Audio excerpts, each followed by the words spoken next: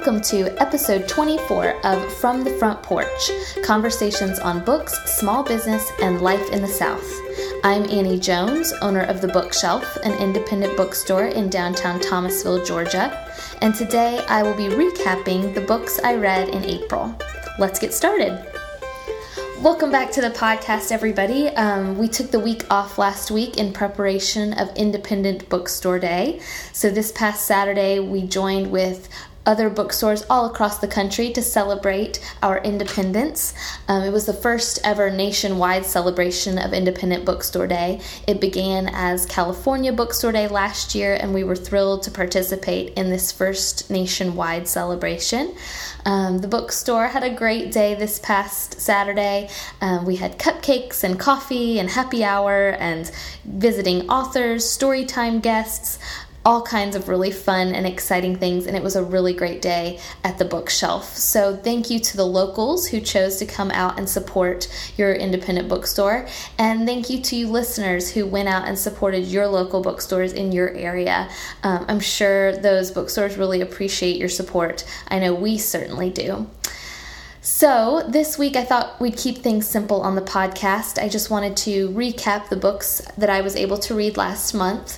Then we'll get back to some other maybe more fun podcasts in the next week or two. April was an exceptionally busy month for the store. We had over a dozen events and some nights where we stayed open later, and just lots of really fun things happened. But because it was so busy, I am pleasantly surprised I was still able to read 8 books last month. I just wanted to kind of go through those with you today, and maybe you could find some that you would like to add to your to-be-read lists. I'm going to start off with a book that I started in March but finished in April. The book you have probably heard of by now. It's called A Little Life by Hanya Yanagihara. This is her second novel. It is quite the book, meaning on the shelf, if you aren't reading an electronic version. It's about 700 some odd pages. It is getting a lot of comparisons to the Goldfinch, and I'm not sure if that's just because of its size, but I did not read the Goldfinch, and that's a bookseller's confession I'm making publicly. I didn't read the Goldfinch. It was one that got mixed reviews in our store, and I made the decision instead to read another book by Donna Tartt, so I never got around to reading the Goldfinch. Instead, I read A Little Life, and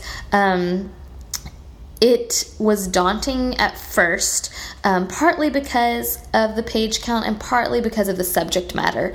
So I had heard about A Little Life through a couple of different avenues, through some blogs that I read, some literary blogs, and also through another literary podcast, Books on the Nightstand. So Anne on Books on the Nightstand had recommended, kind of given a rave review to A Little Life, and I decided to go ahead and take the plunge. So I read the book in March, finished it in April. It covers the friendships of 4 young men. It starts off their later college years, and it goes until they are about maybe in their mid-40s, early 50s. So it covers a lot of territory. And at first I thought that it was going to be a book just about these male friends, and I thought that alone is a pretty intriguing concept. A lot of books about friendship cover female friendships and relationships, but they don't delve into male relationships. So it's an interesting concept to begin with, but the book quickly becomes a book about one of the friends, a young man named Jude. And it's what starts off as a story of 4 friends kind of becomes his story. And it covers some pretty touchy subjects, I guess, touching as well, but it covers issues of abuse and hurt and tragedy and loss, and it's heavy material. I can't believe the beauty with which Hanya Yanagihara handles the subject matter. The writing is exceptional. It's not overly flowery. It's really well done. For a 700-page book, it's incredibly readable, incredibly accessible.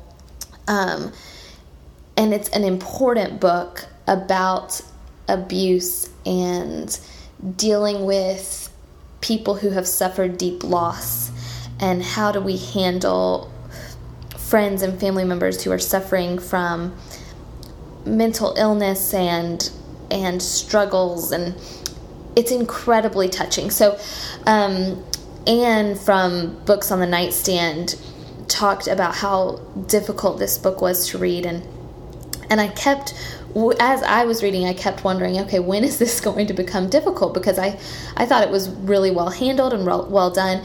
And sure enough, about 3/4 of the way through, it just becomes so incredibly painful. But again, the subject matter is handled with such deftness. I can't recommend this book enough. Now, there are some, like I said, heavy issues in this book, so it's not one I'm going to recommend to every customer who comes in the bookshelf. It's simply not for everyone.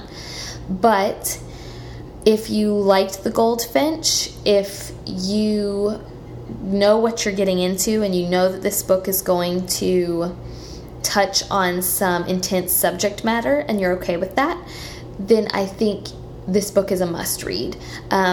We haven't sold a ton of copies at the store, at our store, and I don't know if that's because I'm waiting for the right customer to recommend it to, or because it's kind of a daunting read.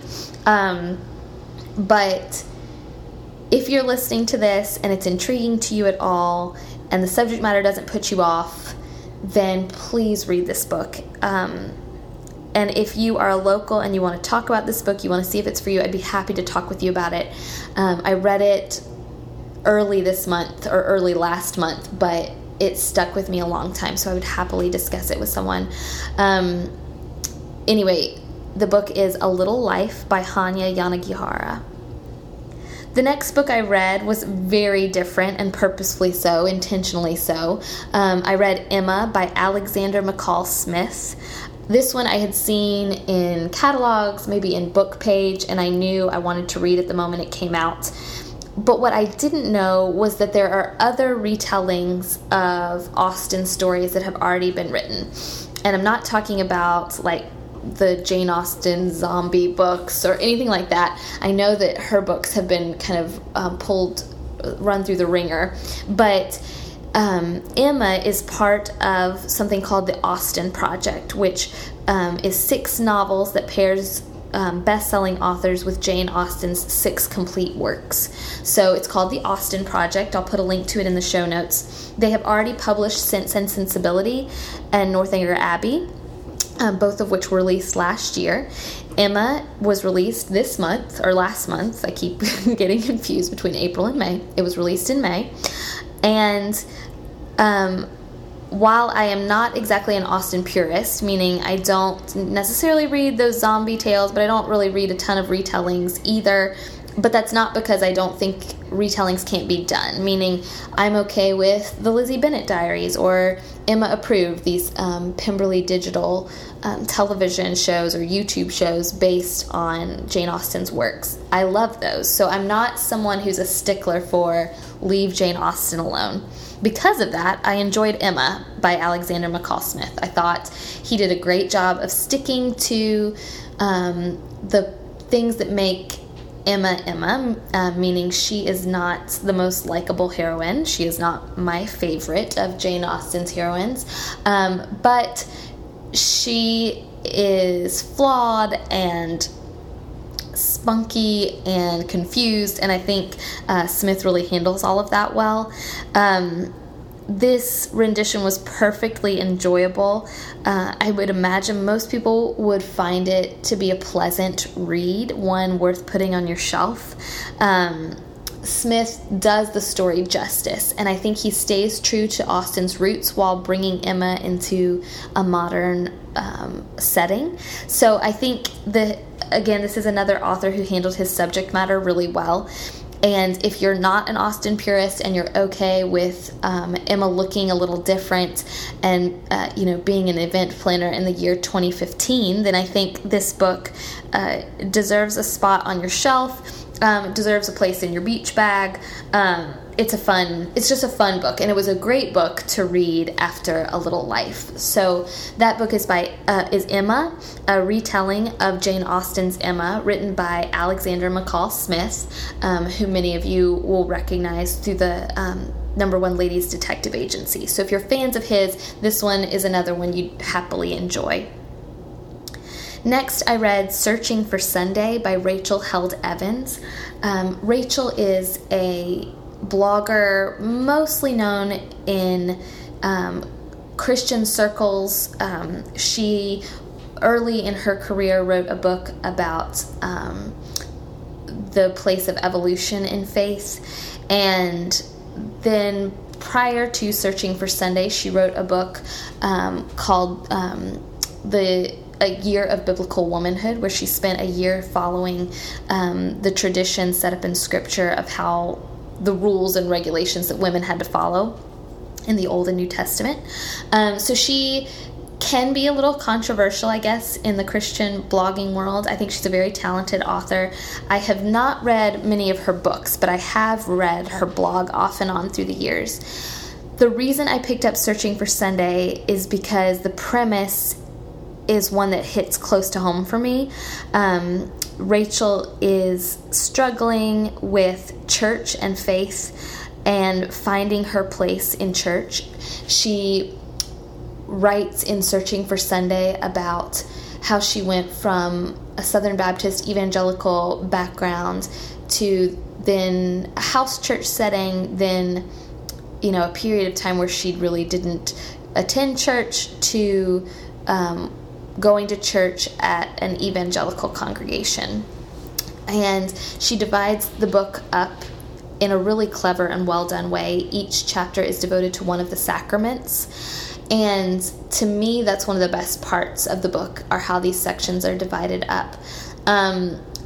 I finished Searching for Sunday in an afternoon. It's a very easy, quick read.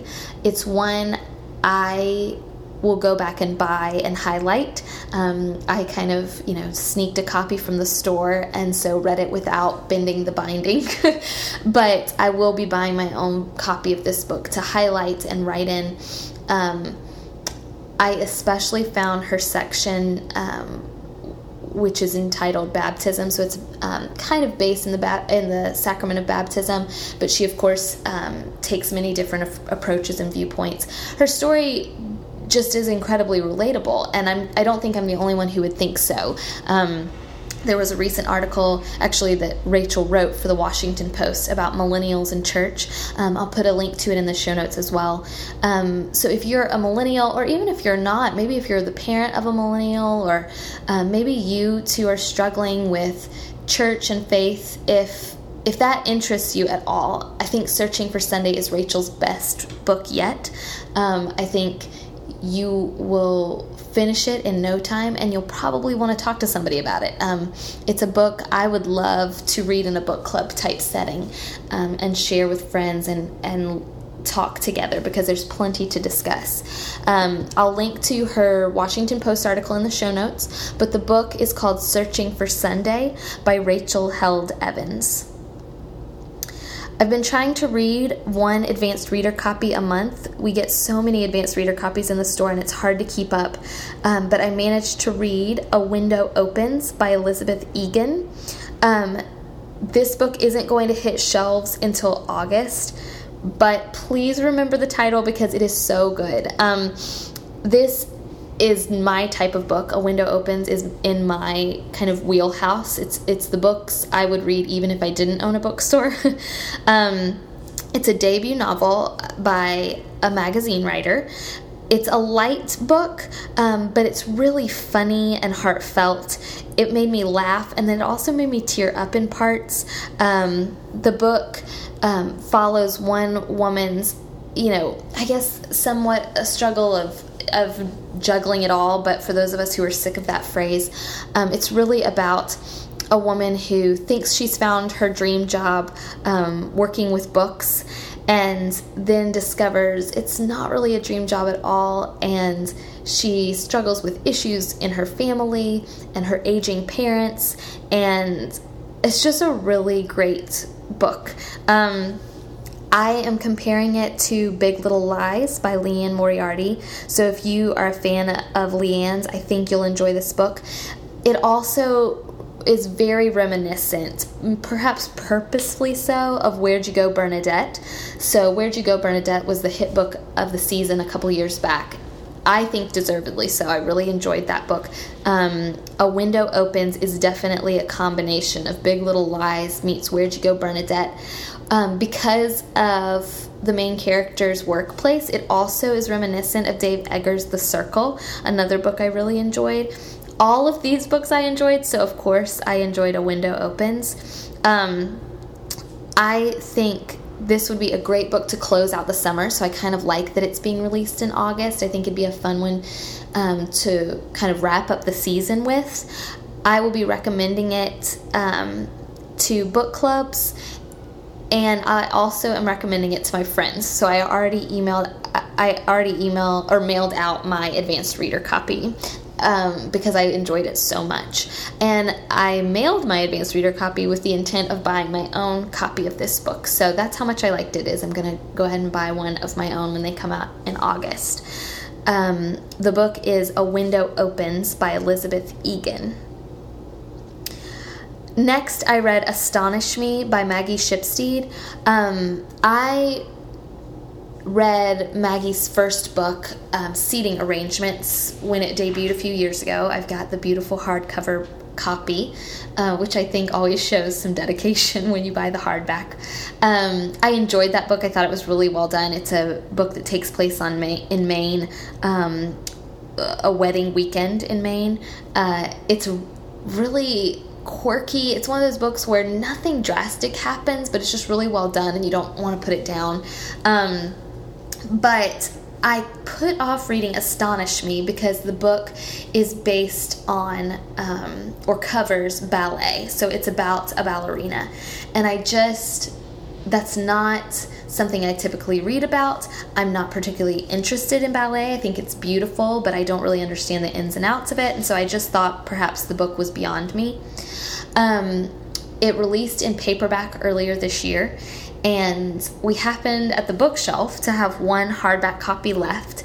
And so when we get paperbacks in our store, we put the hardback versions of those books on the 50% off rack. So if you're a local, that's kind of our trick. When a paperback version comes out, if we've still got copies of the hardback on the shelf, those go on the sale rack. So I saw this book hit the sale rack, and it's beautiful, and I thought, okay, now is my time. Now I'm going to finally read Astonish Me. So after months, or probably 12 months of waiting, I finally read this book, and I can't believe I waited so long to read it. It is so good. I actually think it's better than Seating Arrangements, which I think is always pretty incredible when a debut author who debuts to rave reviews can somehow overcome those rave reviews and release another really great book. Astonish Me is wonderful. It's got this clever plot that has some twists and turns. It's beautifully written. She writes about ballet in a way that made me actually care about ballet and made me follow along with the characters, but there's not so much ballet that you get lost, meaning the story is about a lot more than that. It's about family relationships and secrets and intense relationships, and anyway, it is excellent. I can't talk about it enough. I think it might have been my favorite book of April. And I remember some other bloggers and fellow readers really raving about this one when it came out, so I don't think it's just me. I think this is a really great book. I am recommending it to people who maybe missed it when it first came out in hardback, and so maybe that includes you, and if so, the paperback is out. You can probably get it from your local library as well because it's been out a while, so it shouldn't have any holds or anything like that. The book is Astonish Me by Maggie Shipstead, and it is wonderful. Okay, next I read Where They Found Her by Kimberly McRae. You'll recognize her name if you read Reconstructing Amelia. Reconstructing Amelia was a book that came out a couple of years ago. I read it when it very first came out, about a young woman who apparently had committed suicide, and the mother is convinced that she couldn't have committed suicide, and so it's kind of a mystery suspense novel, and it is so good if you haven't read it. I know so many people are raving about Girl on the Train and Gone Girl, and those are excellent books, worthy of praise. Reconstructing Amelia is equally worthy of that praise. So if you haven't read that one and you like a good thriller or suspense, Reconstructing Amelia is excellent. Where They Found Her is Kimberly McRae's new book, and I don't think it packs quite the punch of Reconstructing Amelia, which is why I'm recommending that one first to you. But if you enjoy Reconstructing Amelia, or if you just need a suspense novel, which honestly sometimes during the summer I just want a suspense novel, then this one is worth picking up. I will tell you, even as a bookseller, that this is one I would get from the library. And I think there's a reason for that. So I just spoke about Gillian Flynn and about the new rave Girl on the Train, which we devoted an entire podcast to. So obviously I'm a big fan of Girl on the Train. I feel sorry for Kimberly McRae, because Where They Found Her is a book that is told from varying female perspectives, which Girl on the Train does with such precision that it's really hard to now read Where They Found Her. Girl on the Train is handled so well and does those different voices, those different female narrations so well, that Where They Found Her kind of pales in comparison. So if you haven't read Girl on the Train, maybe start with Where They Found Her, because I think part of the reason I maybe am not as wowed by this book is because I just recently read Girl on the Train, and I'm comparing the two, and perhaps that's unfair.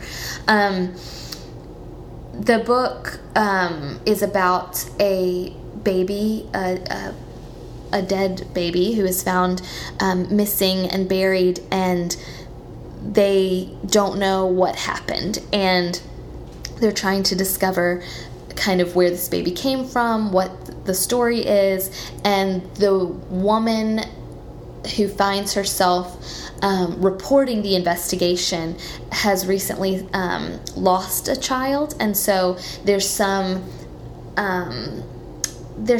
intensity there. I feel like I've used the word intensity a lot in this podcast. There's some interesting things that take place because of this woman's own personal struggles, and then she's having to report on this deceased child. So that part is interesting, maybe even compelling.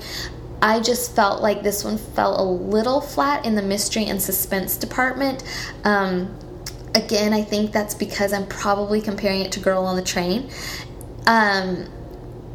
It's readable and enjoyable, and again, if you want a suspense for the summer, I recommend picking this one up. But first, pick up Kimberly McRae's first book, Reconstructing Amelia. So her newest book is Where They Found Her. Decent suspense, fast-paced. I'll admit that I read this one quickly. Read it with an open mind. I'd love to know what you think. This one just didn't quite, like I said, pack the punch, and maybe it's because my expectations were a little too high, but I would love to know what you think. Where They Found Her by Kimberly McRae.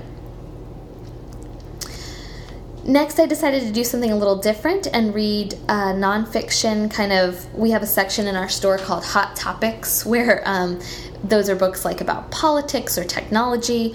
So You've Been Publicly Shamed by Jon Ronson falls into that category. I picked it up for two reasons. Shauna Niequist, one of my favorite authors, gives awesome book recommendations, and this one came across her Instagram feed, or came up on her Instagram feed, and it's different from the books she normally recommends, so I thought, okay, well, maybe I'll like this one too.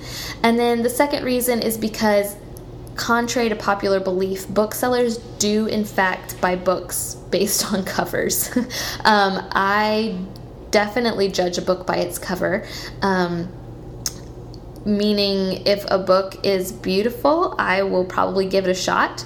But I'll also be really disappointed if it doesn't hold up to its cover. So I guess I'm an equal opportunity judge of covers. So I picked this one up because I think the cover is really great. But the concept is really compelling too. So the book is called So You've Been Publicly Shamed, and that's exactly word for word what it's about. Jon Ronson, you might recognize from NPR. I had heard several of his stories on This American Life. I may even try to find one to link in the show notes. But he is most famous for his book, The Psychopath Test, which came out a few years ago. I did not read that book, but I did read this one because I thought the subject matter was really interesting. The book is about people who have been publicly humiliated on the internet. And they've been humiliated isn't even the right word. Humiliated would imply that they are innocent, I guess, to begin with. But these are people who had very public falls from grace, meaning they wrote something inappropriate on Twitter, or they told an inappropriate joke, and somehow the internet got a hold of it and it spun out of control, and as a result they lost their jobs or they faced other really traumatic consequences. So Jon Ronson approaches this as kind of the new version of, putting someone in stocks in the square. And he does this by telling very different stories about different people who have suffered through public humiliation and public shame. Many of the stories I had already heard about. I'm trying to think of some of the names. Mike Daisey, who did an NPR story about an iPhone factory, and then it was found that, virtually his whole story was false. Let's see, Justine Sacco, S-A-C-C-O, I guess that's how you pronounce her name. She, a couple years ago, told a vaguely racist, just inappropriate joke on Twitter, and next thing you knew, she had lost her job. It had become a trending topic. Just kind of horrific circumstances. And so Jon Ronson interviews these people who have suffered through public shame, and they've suffered the consequences, and what that means about the internet and what that means about our culture. It's really fascinating, and I know frequently on this podcast I use that word, but I hope that's because I try to read really interesting books. But trust me, this book really is fascinating. I'm not just saying that. If the internet and our modern culture of maybe calling people out on the internet is interesting to you at all, then you really should read this book. There was an excerpt from the book in the New York Times a few weeks ago. I'll try to link to that in the show notes. If you enjoyed the New York Times article, maybe it was even a New Yorker article, I think you'll really then enjoy this book. So that'll give you kind of a good idea of if you should pick this one up. I also would recommend you purchase this one just because it's a beautiful book to have on the shelf, and I think you'll want to highlight it. I also think this would be a really interesting book club book. It's not my turn to pick out a book club book for any of the book clubs I'm in, but when it is my turn, I think this would be a really interesting one to discuss. So the book is So You've Been Publicly Shamed by Jon Ronson. The last book I squeezed in at the very end of the month was Man at the Helm by Nina Steeb. You might recognize her name. I read her book, her memoir, Love, Nina, I think sometime last year. It was a book about her escapades kind of nannying in the 1980s in London. That book was good. It was enjoyable. I recommended it. This one is way better. So I don't know if it's just that she's better suited to fiction, but Man at the Helm is delightful. And that's the word I'm using. It's just delightful. So the book, to me, is very British. So it's very British in its humor and in its storytelling. It reminds me a little bit of I Capture the Castle and The Railway Children. There's even a reference to the Railway Children in this book. It's narrated by fictional 9-year-old Lizzie Vogel, though I actually think it's the adult Lizzie remembering what 9-year-old Lizzie thought. So the narration is really well done. It's not a book for children. It's definitely an adult book, but the narration is really clever. It tells the tale of Lizzie and her older brother and her younger sister and how they are trying to find their mother a new man at the helm. So that's where the title comes from. They're kind of lost and desperately hoping to find someone to help kind of put their home back together. It's a really sweet book. It's very funny. I took my time through this one. It's not one that you're going to fly through. I didn't want to fly through it. It was just the book I needed to be reading at the end of a really stressful month, so it was a nice escape. I highly recommend it. In fact, I'm recommending this one specifically if you enjoyed The Rosie Project and you're looking for something different. It's also kind of got a Mary Poppins vibe. It's just... it's about some smart kids who, some really clever children who are also still kids. Like, these aren't sarcastic, 9 years old going on 18 years old. Like, I feel like the characters are really true to their ages, and the story is really fun. So anyway, I'm kind of rambling about it because I really enjoyed it, and I'm not sure it's gotten the attention it deserves. So this is me trying to give it some attention. The book is Man at the Helm by Nina Steeb, and I'd love if you'd pick one up because I think it's really great. So those are the 8 books I read this month. I apologize if I was a little bit all over the place. It has been a long, long week and weekend. But hopefully you were able to get some good book recommendations out of this month's list. We will be back next week with a new episode. Until then, you can follow us on Facebook, facebook.com/bookshelfthomasville. We're also on Instagram and Twitter. Those are great places to follow us at BookshelfTville. We post really regularly literary news and then things that are going on in our shop. I'd love to see you there. If you have any questions, just follow us on those social media sites, and we will see you next week.